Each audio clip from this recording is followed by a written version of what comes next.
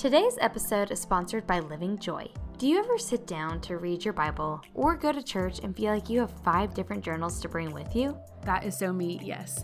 Or maybe you sit down and wish you had a guide to help you in your time with the Lord. Well, thankfully, our friends at Living Joy have created this journal just for you. The Redeemed Journal and the Intentional Living Journal are the golden tickets for everything you're looking for. There is a tab for literally all the things you would want. Daily reading, daily prayer, worship notes for church, and even a section for random distracted thoughts that come to you, like what to add to your grocery list. Or what to add to your to-do list if you're anything like me. But now I can simply jot it down and return to my reading. So if you're interested, use code BTB20 for 20% off your journals today when you shop Living Joy online at livingjoyforher.com.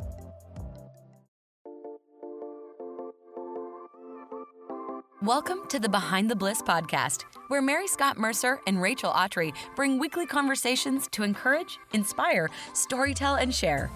Each episode is designed for you to feel met in your mess and balanced in your bliss. Here's today's conversation.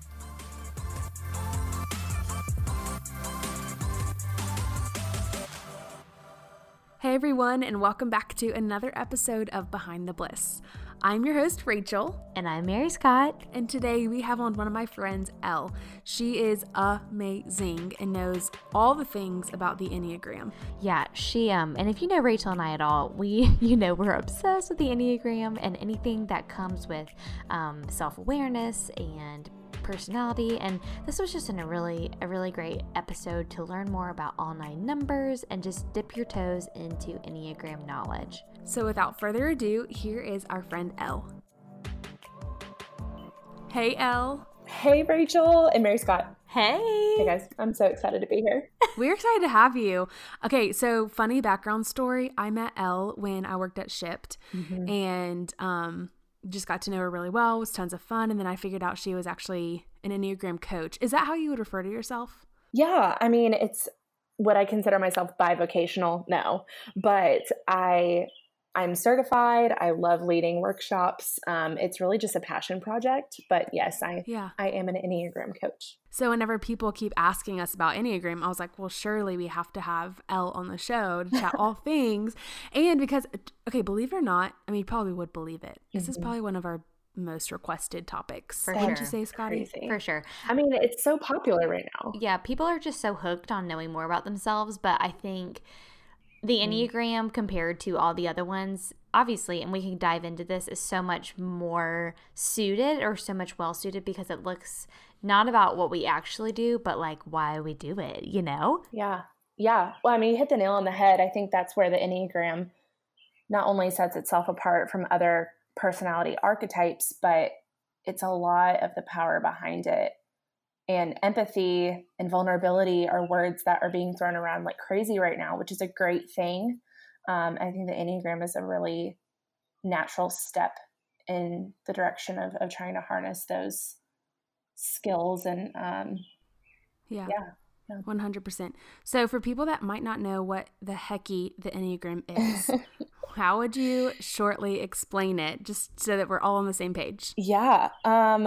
For sure. And I think the Enneagram sounds like a scary word if you've never heard of it before, especially if you just Google it and see the diagram. You may not really know what you're looking at, but the Enneagram really, I would describe, is just a map for self-discovery and personal growth.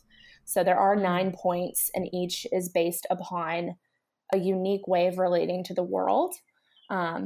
And like we said before, more so than comparable personality theories like Myers-Briggs or DISC, the Enneagram is designed in a way to help people empathize and learn from different types. So it really, it's not putting people in a box. I'd love to talk about that because I think that's the first hesitation people have to the Enneagram. But it gives you a starting point, almost on this map of self-discovery and learning how to deepen and grow your relationships with the people closest to you. Well, I think Rachel and I can both speak to how the Enneagram has probably like saved our marriage. And not only that, but also like our working relationship with each other and for just my relationships with all people. I think I'm a 2 on the Enneagram, and I'm like super non-confrontational. I am always worried about how I appear to others and if I'm saying the right thing and all the things. And can we dive in maybe just on all 9 numbers, and you can kind of give a snippet so people can maybe, if they haven't figured out what they are, maybe have a little bit of a starting place of where they might be?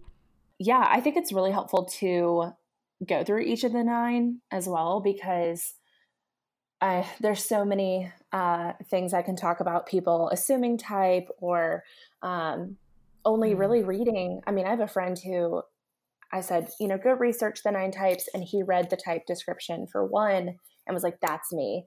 And luckily it was him. But I think that you miss out a lot on understanding all 9 types. And I think one of the best ways to understand your type is to read a description of all 9 types, research, see which one not only you say, oh yeah, that's me, but maybe the one that sounds like you're being exposed a little bit too much. So so starting off with type 1s, depending upon the source of your information, the names may be a little bit different, but I stick to the types that Beth McCord uses and Anne Cron uses.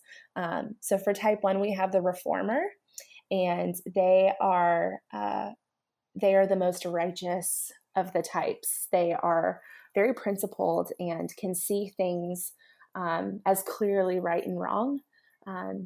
Their hallmark really is having this loud inner critic, which is a thing that plagues them, but oftentimes really drives them to act with goodness and righteousness, especially in a Christian setting. They're very disciplined, and they have their pitfalls. Everybody does, but they just need to hear the message that they are good. Mm-hmm. Yeah. So type 2s are called the helper. They have this desire to be loved and to feel needed. They are very selfless in their actions and often overextend themselves. They're very caring. It's really, really common for Christian women, particularly Southern Christian women, to identify as a 2, because I think a lot of their behavior are things that we're told that we should look like that. But of course, not everybody is a 2. But they really are so selfless. My roommate is a 2, and I just adore her heart for service, and have to remind myself not to overuse it. But the helper really needs to know that they're wanted just for being themselves. They don't need to love for reciprocation. Similarly, the type 3, which is called the achiever. That's me. That's you.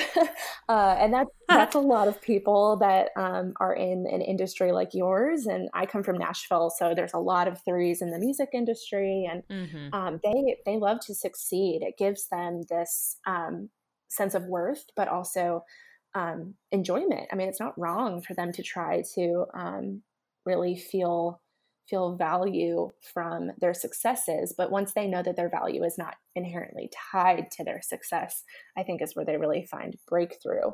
They need to know that they're valued for being themselves and not for what they achieve. So 3s are really— That's true. Yeah. 3s are really close to my heart. My dad is a 3.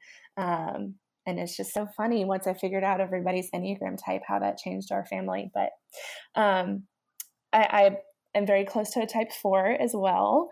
Type 4s are the most interesting types, and they would love to be told that. They are called the individualist. That's so true. They are, yes. They love to be unique and independent, and they value authenticity above all else. They're more often than not artists or have some kind of outlet for creativity. But they have this like deep feeling that nobody's ever really going to fully understand them. It's just not possible to be fully understood. And I have to catch myself from talking like a dramatic 13-year-old when I'm speaking from the perspective of a 4, because they just are. There's just something so angsty within them, but they need to hear that they're seen for who they are, as special and unique. And that they don't really have to try to force that. If they value authenticity above all else, they can just be authentic. I think that's really important. That's good. I also work in an industry with a lot of 5s. So I work in technology, and the 5s are called the investigators. They are generally the most introverted. It's pretty rare to find an extroverted 5, but they do exist. they have this core desire of just being capable and competent. They often do that through gathering knowledge or finding a lot of security in knowing a lot of things about a certain topic or being in a really defined career, like a medical profession or engineering. They have really high walls. And I think that they do that as this wall of self-protection, not in a way that the 8s do, which we'll get into that later, but they just need to hear that their needs are not a burden or a problem. So they often are trying to just that's good. They just try to keep everything within their retaining wall. I also describe 5s as a cell phone battery. Once it's dead, it's dead. They've got to recharge. And so I think that they often feel some shame in needing that, and it's okay.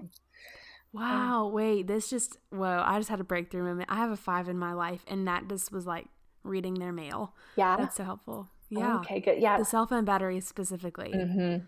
Especially, like, I don't have as many 5s close to me in life. It's kind of a lie. I believe my brother is a 5, but he refuses to commit. But it's one of those things where I'm a 7. And so I've got more capacity for fun and stimulation than a 5 could even dream of. And so in those relationships, I have to remind myself, like, they just need to recharge. And it can be really painful for them to go beyond that limit. Yeah. So the 6s are the loyalist. They can be a really difficult type to understand too, because they're full of contradictions. They really desire to have security and safety, not only for themselves, but for the people around them. I wish that the loyalists were called the lifeguard, because I think that they have this reputation of being scaredy cats, when in reality, they are the most brave of the types. They're constantly looking out for not necessarily just danger, but a threat to the security and comfort of the people around them. But at the first sight of some kind of threat to that security, they're the first ones to jump in. To respond, yeah. It's true. I have a 6 in my life as well. Yeah. She's probably going to listen to this episode and know I'm talking about her. But we went on a road trip one time and we stopped at a gas station to change clothes. And I think she asked me, "Did you lock the car like 5 times?" And I remember thinking, like, this is when I think I'm a 6.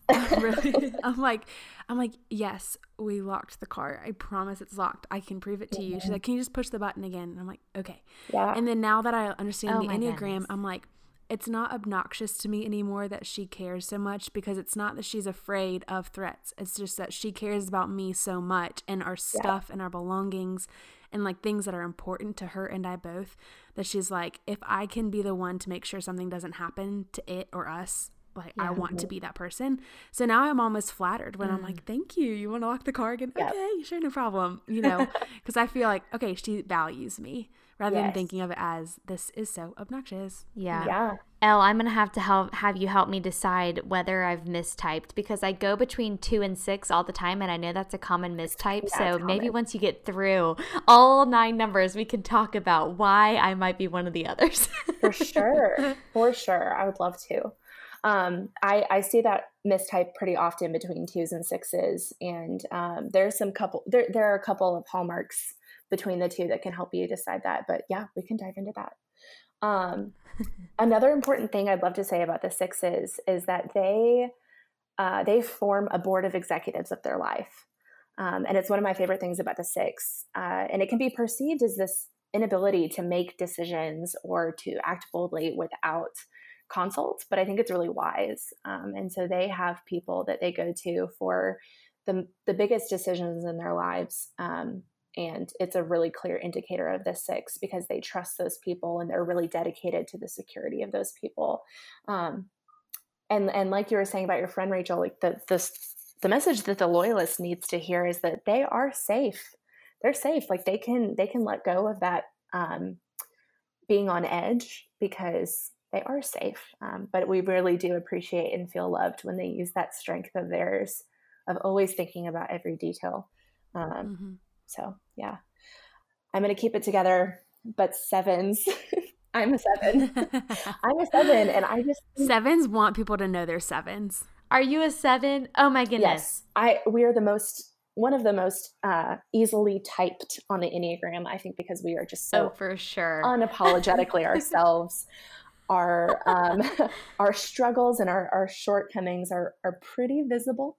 But the 7s are the enthusiast. And I think I love the Enneagram because I'm a 7. But we just desire to be happy and satisfied and content.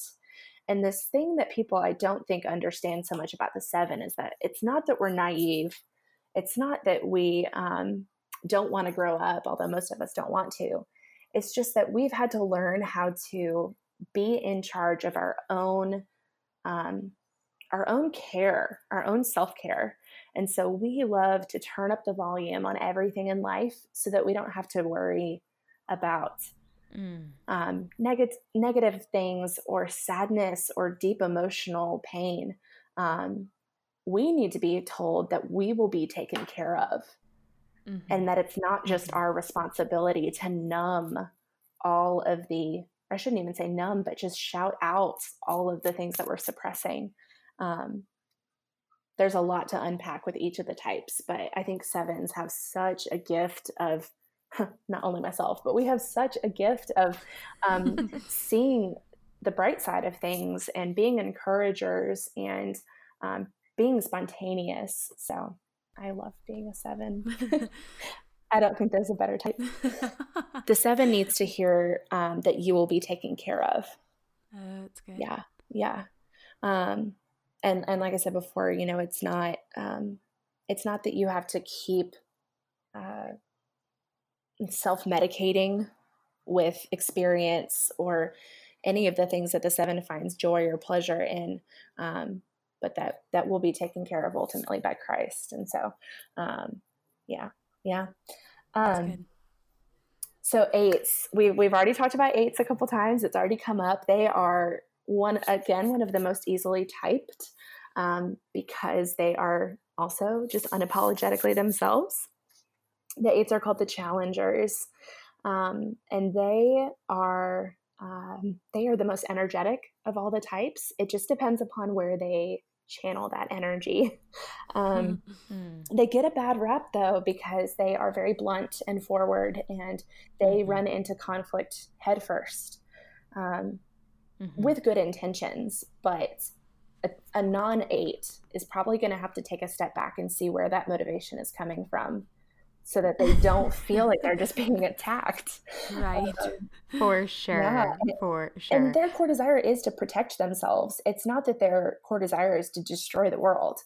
It's to protect themselves and also to protect the people around them. They're almost always social justice warriors. They love a good cause, and they have this core desire for justice. So they are not the hardest to get along with. I would hate to say that about an 8, but they can be some of the more intense personalities. They also, 8s are kind of like a fire. If it's kept in the fireplace, it's energizing and it's warming and it's wonderful. But outside of the fireplace, It could burn down the whole house. So they just have to channel their energy into justice rather than like revenge. Yeah. I feel like when you know good. an 8. You absolutely. It's like when you come across an 8, you're like, whoa, they are an 8. I love that. Yep. I feel that way about 7s, 8s, and 3s. Yeah. I think the most. Yeah. And I think too, like 8s, until I understood them at their core, I was terrified of 8s. But then when I realized why they were doing what they did, it almost gave me a compassion for 8s. Do you know what I mean? I think that's the biggest thing the Enneagram has done for me. It's that, yes, I know more about why they're doing it, but I have such a deep compassion about what they're experiencing inside to make them act a certain way, you know? That's beautiful. I would agree. I mean, 8s scared me at first. I lived with an 8 for a year and at first was terrified. And now she's one of my absolute best friends, but my heart really breaks for the 8. because I feel like I can empathize with this misunderstanding that 7s get. The 8s are often misunderstood as this really rough exterior, and people forget, especially with female 8s, people forget that there's a really soft, genuine soul beneath that. So I definitely empathize with that. That's beautiful. The 8s are so good. They, the message that the 8 needs to hear is that you will not be betrayed. Wow. Yeah. And that's heavy. I mean, I think all of the messages are really heavy, but that's this fear. They have this fear that they're going to be betrayed or harmed. And that should break our hearts. Yeah. Lastly, the 9s. The 9s are called the peacemakers. My mother's a 9. This is my sweet Thomas. Yeah, he's a 9. Yeah, I love it. Everybody loves their 9s. I think every team and family needs a 9. It's true. It's so true. They are so sweet. My mother and my sister and my boss are all 9s. So I have a lot of 9s in my life. And my personality is pretty dominant. And so I've had to go back years and realize how many times I just totally bypassed the thoughts or feelings or concerns of a 9 because they're so willing to put those behind themselves. Yeah. Oh man, I've hurt people. But 9s, they just have this core desire for inner stability and peace of mind. They're generally the most calm of the types. They definitely are the most empathetic. 9s are actually the most difficult type on the Enneagram to type themselves. It's often because they feel like they don't really know themselves very well, or they can't really decide whether they're introverted or extroverted, or they can't decide what holds more value in their lives than something else. And it's out of this desire for steadiness. They just want harmony and peacefulness and not to make them sound consistency. Yeah, that's got to be a big one. 9s are, they're never really the first ones to speak up in a group setting. Whenever I'm doing a typing interview, I ask people, okay, you and your friends are deciding where to go to dinner after work. Are you the one that's putting all the options? Or are you just going to sit back and wait for somebody to make a decision and go along with whatever it is? It's just such a typical behavior for them, but they will do anything to maintain the peace. And often that comes with denying their own needs and their own desires for the people that are closest to them. But the message that the peacemaker really needs to hear is that their presence matters. And I think even more so than that, like their presence matters, their opinions matter, their hearts matter. And it's something I need to tell myself, especially with the 9s in my life. I'm like, they need to be reminded that they matter and that they have so much value, not only inherently, but their thoughts and their feelings have value too. I think like the sweetest thing I could tell Thomas that just makes him melt is like, I cannot do this without you. Yeah. And he, that's so good. And it lines up with that message. So that would make sense. Mm-hmm. After hearing all 9, I can imagine that our listeners are probably now starting to identify maybe with one more than another. Okay. But what would you say if someone listened to all 9 and was like, you know what, I might be a 4, or you know what, actually, I think I might be an 8 and just can't decide. And I think one of those, and you probably would go into it, would be thinking through things that you do. And you said something to me when we were talking through this one-on-one that was like, you're not typed by your behavior. Yes. Yeah. So going into that, I think would really clarify any confusion someone might have right now. Sure. Yeah. And I think that's a really natural thing with most of the exposure that people have to personality types or personality archetypes in general is almost always behavioral. And the Enneagram is not defined by behavior. It's your core desires and your motivations that define your type. So a 2 and a 6 can do the exact same thing. They can look like really similar people, but it's coming from a very different motivation. And the formation of type, I believe, is something that happens through our early childhood. So nobody has the same experience, and those motivations are developed from very different experiences. So I think if you are having a hard time nailing down a specific type, that's one, totally okay. There is so much information out there. And I think that, first of all, online tests are really only about 70% accurate at best. Oh, I'm so glad you said that. Yeah, I'm not a fan of online tests. Say it again for the people in the back. Yeah, I'm not. I mean, they can't, I think the benefit of talking to an Enneagram coach like myself is that the online tests can't react to the answers that you've given. It's only going to ask you the same 150 questions, whatever it is. So right. I think that the test can help you narrow it down. And if you're able to do enough research, you know, if you score really high in 2 and 3, you're within the same triad. So you could actually be a 4. I mean, we're getting into complicated stuff here, but if you're struggling with your type, you're not alone at all. But also, I think the best way to learn your type is to do a fair amount of research on every single one of them, self-reflect, think back to key moments in your life.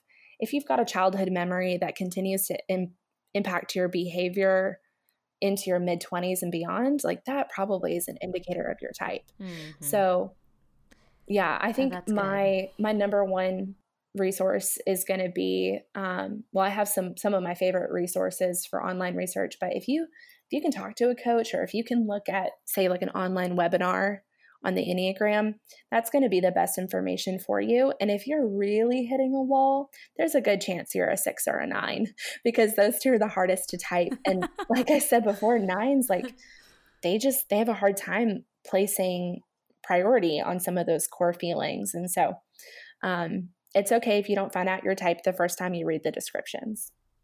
Right. And if you're anything like me, like I take tests how I want to be read. You know, it's like when I took a test, I was a 7, and I was dang proud I got typed as a 7. Mm-hmm. And then I started like going through things, and I'm like, hey, it's a sad day. I'm not a 7. Oh, I am dying. Like, I'm a 3, I have to commit. Mm-hmm. You know, I just was like, you know what, and it was one of those too. You said in the very beginning, like it felt so vulnerable reading it, because it just was me to a T, that I was like, I'm a 3. Mm-hmm. Rats. Yeah, that's so good. That is so good. Okay, I think another thing that might be helpful to explain, just because, you know, what if you're a really healthy 8, but you're really healthy, so you're resembling a 2? Can you kind of like explain how we go to certain numbers in health and unhealth? So the actual image of the Enneagram is intentional. All of those numbers are, one in numerical order, but the 9's at the top for a reason, and all of the lines have meaning. So like at the beginning, I said the Enneagram really is a map, and we can use the symbol of the Enneagram to show us some of the types that we have the closest relation to.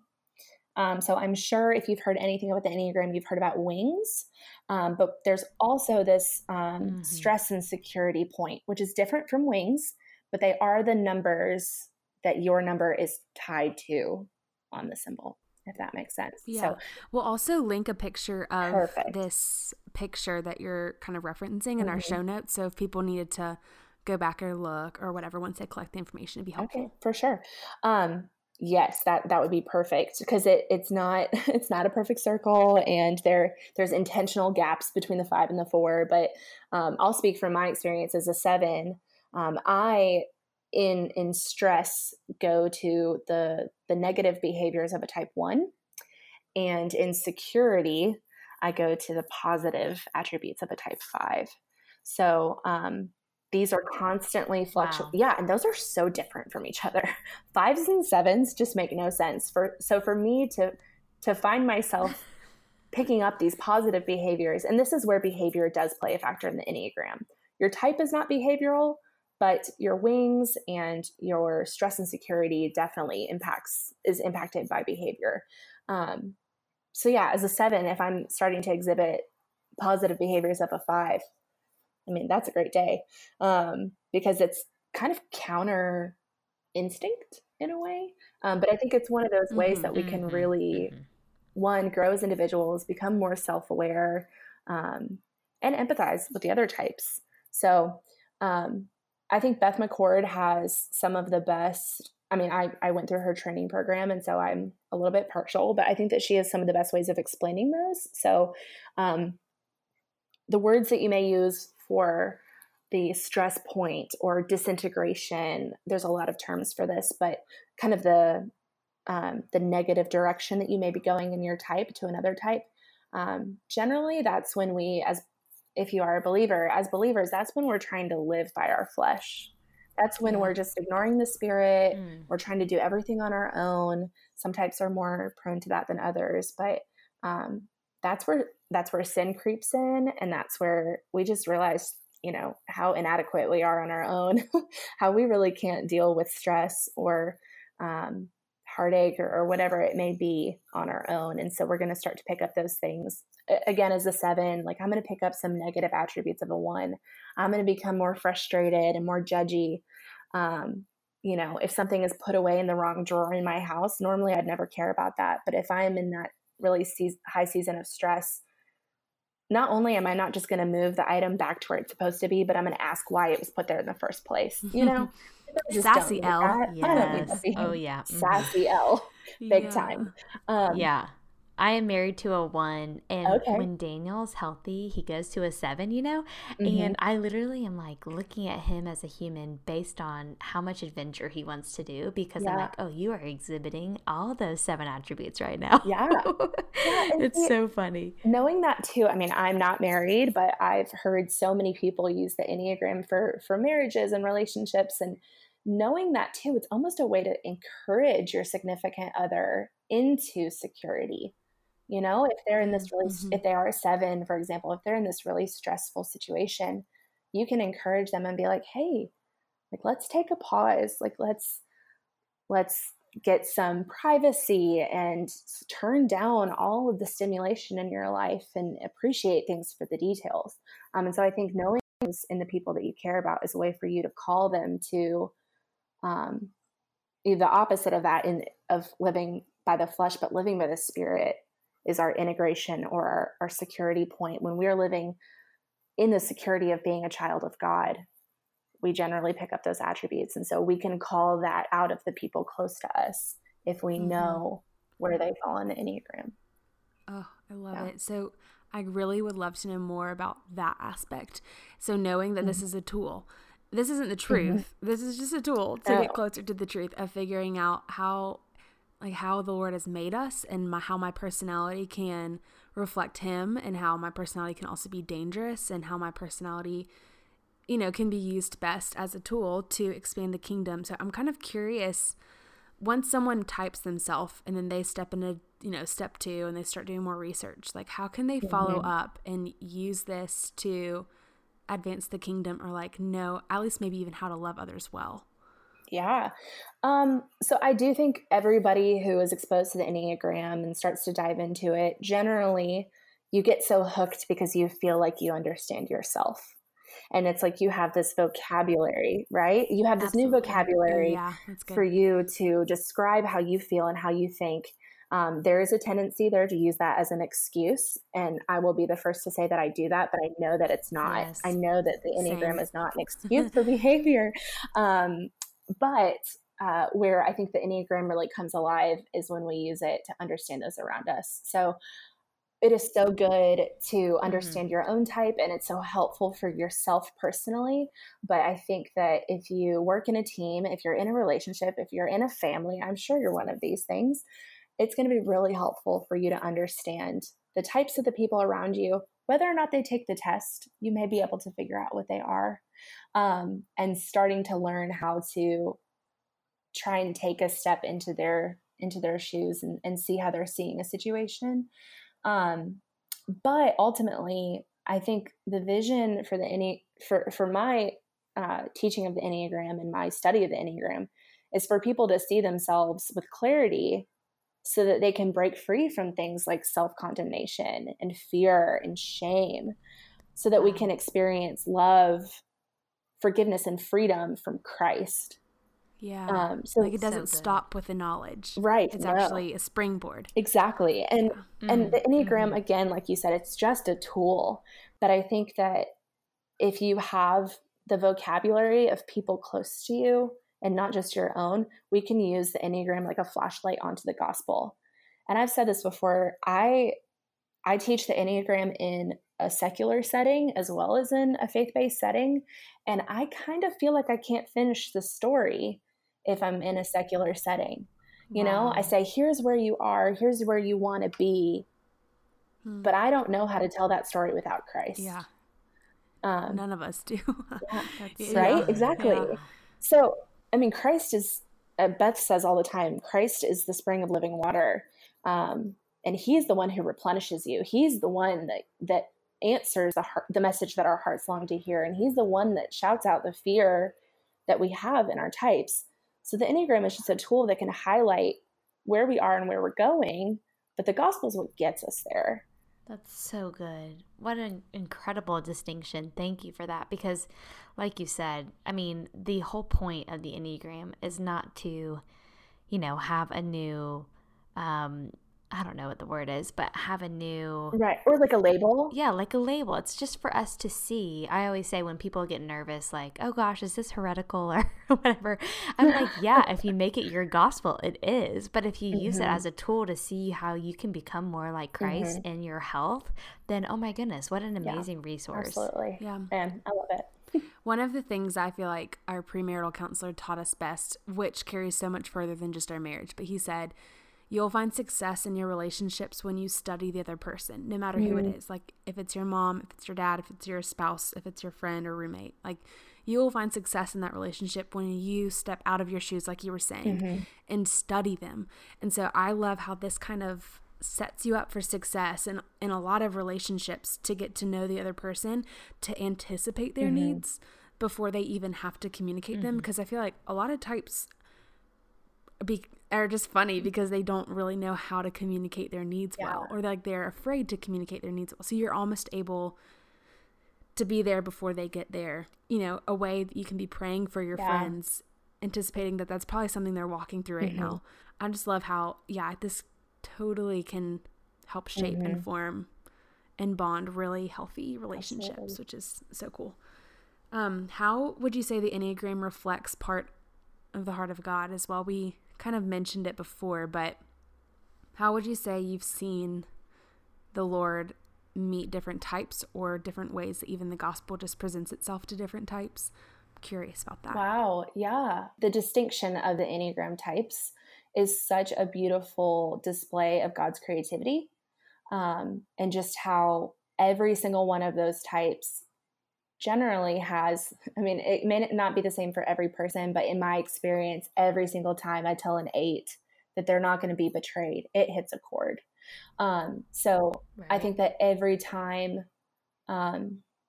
we hear that, the world can, and maybe I hope I'm answering your question correctly, but the world's going to try to answer that, but they're always going to fall short. From a 7's perspective, I need to be told that I'll be taken care of. And there are so many people in my life that tell me that they'll take care of me, but they're always going to fail eventually, or just be imperfect, in the way that they choose to answer that. But we know that Christ perfectly fulfills the message that our heart wants to hear. So I think it's really different for each individual person, but his word directly answers all of these, of these core messages that we have, these core fears, or this really, I think the core fears come out of a lie from Satan that we believed at some point in our lives. It's true. Like, for sure. Not to get, too much into my own story, but I grew up in an environment where I had a sibling who needed more direct and love attention than I did, just because of some health situations. And I then had to learn how to entertain myself and care for myself, and became very independent.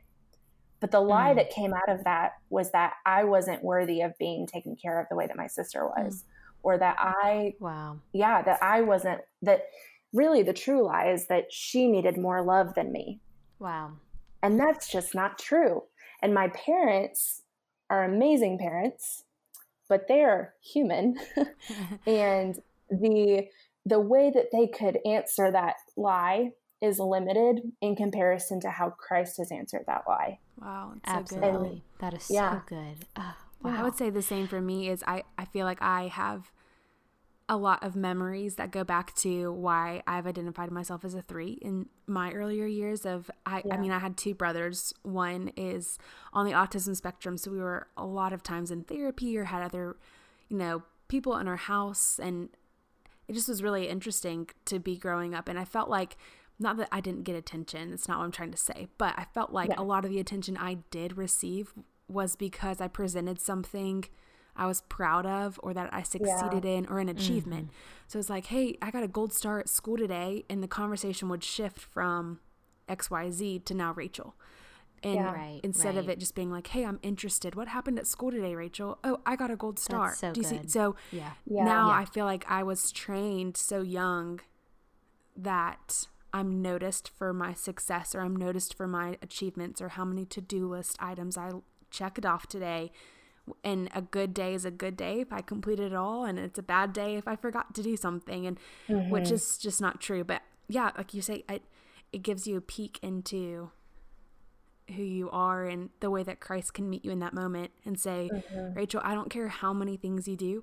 I don't care how many people you pray for. I don't care if you raise your hands in worship or not. Like, I have done this for you, and that is just enough. Yeah. And like, I've actually been the most successful, so you don't have to stress yourself to be successful. I've won the war, and those are the messages that meet me in my type, which is so sweet and helps to know who I am and what he's done for me. Mm-hmm. Here's where it gets very complicated for me. Okay, you ready? Yeah. I look at my life, and this is where I get confused between 2 and 6. I look back at my childhood, and I had a really sick parent my whole life, right? And I grew up thinking, I don't want to be in the way. I just want to be, this is where it sounds like I'm a peacemaker. I really don't think I'm a 9. Okay. But basically my goal was to simply be loved and not be in the way, right? But the things that happened in my childhood made me scared of everything, right? Mm-hmm. So I'm always looking for the exit sign. I'm always like the one locking the doors and checking the house alarm 3 times and all the things. But I just don't know which one is stronger. You know what I mean? Yeah. I think it's complicated. It is complicated. And 2 is such a relatable type. I don't know if that's really the word I'm looking for, but especially within the church, we all are charged to serve and to love and to pick up some of the behaviors that a 2 is going to have. And so I think that's where the lines can get blurred sometimes between 2 and other types. Based on what you've said, I really would think that you're a 6, but really, yeah. But then my wing, what I think is my wing 3. What I think is my wing 3 is so strong. Like, I have such an achiever in me in this performance thing that I just feel like it has to be a 2 or 3. And I can't fathom me not being in the heart triad because I'm probably the most feely person there is. Yeah. You know what I mean? Yeah. So I get very confused. We can talk about this off air, but it keeps me up. Yeah. It does. It does. I mean, Rachel, I remember when you went through that mini crisis, that mini identity crisis. Oh, I thought I was a 4. Yeah. I was like, I'm a 4. And you're like, we've all been there. We have all been there. And I had a friend of mine tell me that I was a 3, and you would have thought that was the most insulting thing she'd ever said to me. And I was like, right. How dare you? Like, I know, no, I live my life as a 7. I know that I'm a 7. And again, not to reference my family too much. I rebuke that. I rebuke that, of course. And it's not because 3s are bad, but my dad's a 3. And I said, I think I learned how to behave to please a 3 and a 9 in my mother as well. That's where it can get confusing. But I know that my motivation is not the same. So oh my gosh, it really does come back to that. Yeah. To that motivation. Okay, well, can you share some of your favorite resources? I know you've talked about Beth McCord, who I really do love her. I follow her, and I think she's very wise in the Enneagram. But like maybe some books that you love on the Enneagram, or websites. Like I know the Enneagram Institute is great, but you might think that that's not great. I don't know. What do you think from your perspective is great? I think if you are just diving into the Enneagram, the first place you should go is the Enneagram Institute. Okay. While it does have a test that you have to pay for, I don't think that that is necessary. And you can still access all of the information on all of the types without paying for the test. Also, the Enneagram Institute has information for each type pairing. So there's no perfect Enneagram matching. I'm no matchmaker. I can't tell you that if you're a 6 that you should marry a 1. I can't do that. But in fact, I would encourage you not to only consider friends or relationships in one type, because it's really the beauty of having an eclectic group of people in your life. But the Enneagram Institute is really robust in their information. It's a great starter. As far as books, I think The Road Back to You is a really great primer. They go through all of the types. They ask really great questions at the end of each type to help you figure out your type. But if you don't know anything about the Enneagram, I would really start there. For next steps, I think that Self to Lose, Self to Find by Marilyn Van Seal is one of my favorite Enneagram resources. I would not read that before reading a primer or feeling like you have a good understanding of all 9 types. But that has been one of my favorites. I think that podcasts are great. There's also a Road Back to You podcast. The Road Back to You podcast is really good. Is great. Yeah. And then I can't believe we haven't brought up Sleeping at Last yet. I was just about to say, please. Yes, bring up Sleeping at Last. Here she is. Okay. Yes. Sleeping at Last, Ryan O'Neill. Well, Ryan is a Enneagram 9, so he automatically just has this better vision of every type. But he is a musician and a singer and songwriter who has written, as of today, all 9 songs are released to subscribers, but the 9th song will come out, I think, in like a week or 2 weeks to the public. But he has a song that he has written for every single type.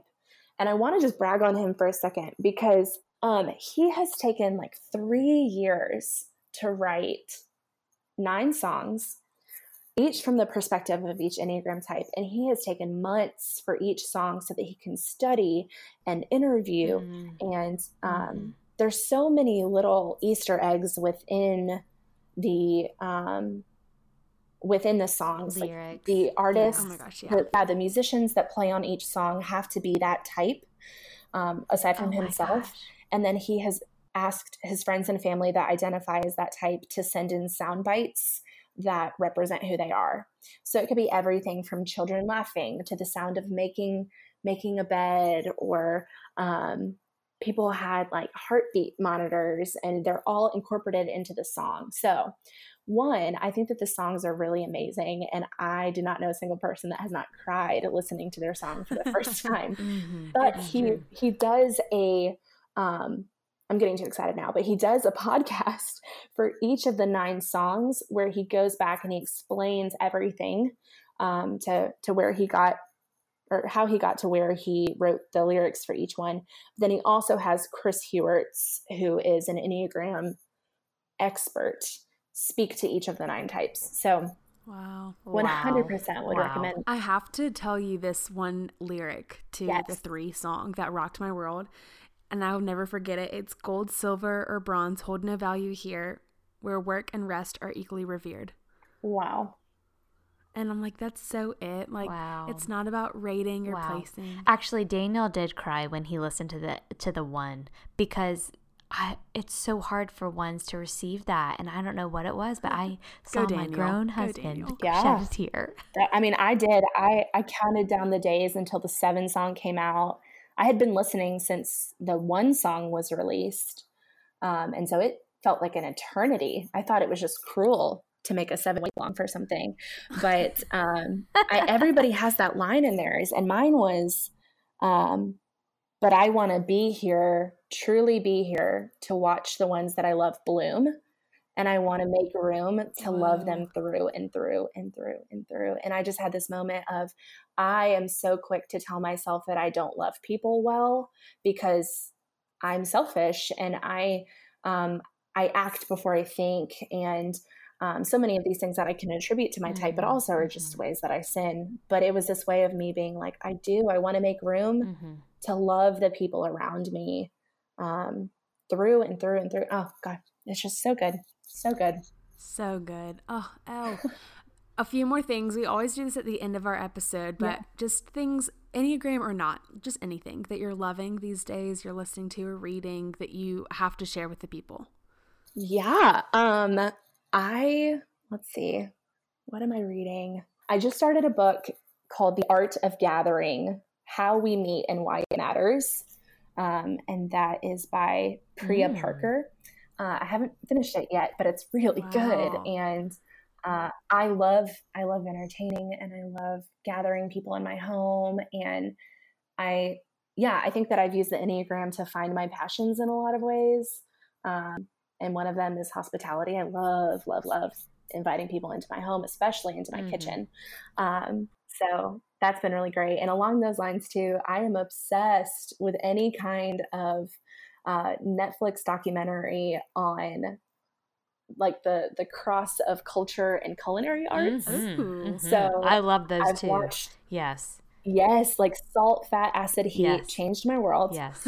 And I'm currently watching Ugly Delicious, and it's been really cool. And I think this is a way that I actually, not to use the Enneagram all the time, but I think this is a way that I have found a security in my fiveness, is that I find all the details of this so interesting, and kind of the more